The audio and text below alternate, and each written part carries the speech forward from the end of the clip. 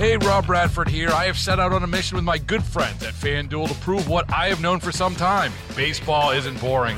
Now I have a daily podcast to prove it with some of the most notable people in the baseball world, screaming baseball isn't boring from the mountaintops, or at least agreeing to come on our show. Players, managers, GMs, and yes, even the commissioner of baseball, Rob Manfred. It has been a constant wave of baseball's most powerful voices. So join the revolution. Subscribe and soak in Baseball Isn't Boring. Listen on your Odyssey app or wherever you get your podcasts. You'll be glad you did. It's Monday, January 17th. I'm Larry Richard. And I'm Kevin Battle. This is the KDK Morning Brief. Today is Dr. Martin Luther King Day. All city, county, state, and federal offices are closed. So are most banks and stock exchanges.